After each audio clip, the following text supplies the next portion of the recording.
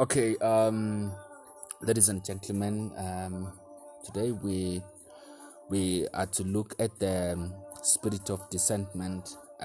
When we talk of the spirit of discernment, we are talking of the spirit of detection, or the spirit of recognition, or the spirit of understanding or seeing. Mainly when one is speaking falsely about God or prophecy, perhaps. We have seen a lot of such happening in this time and era that we are living in, and there are a lot of false prophecy. That is why one needs the spirit of discernment.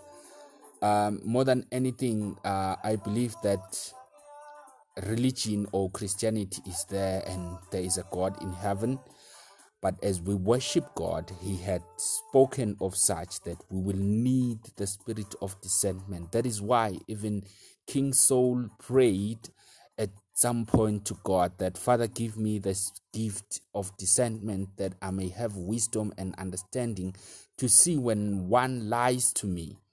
So in this time and era that we are living in, let us have the spirit of discernment, a spirit that will tell you, don't hear or don't go around asking people which is right or what is wrong, but you need to have that spirit of discernment. Listen to your inner being. Your inner being will tell you. You go to places, you know when something you are doing is wrong. Listen to that voice. That is how you activate the spirit of discernment in you.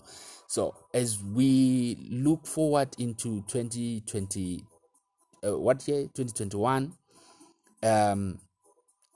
Activate the spirit of discernment in you, that at the end of it all, you may not be left behind, but be one who is gained and be one among us who are going to heaven, because we are indeed going to have eternal life.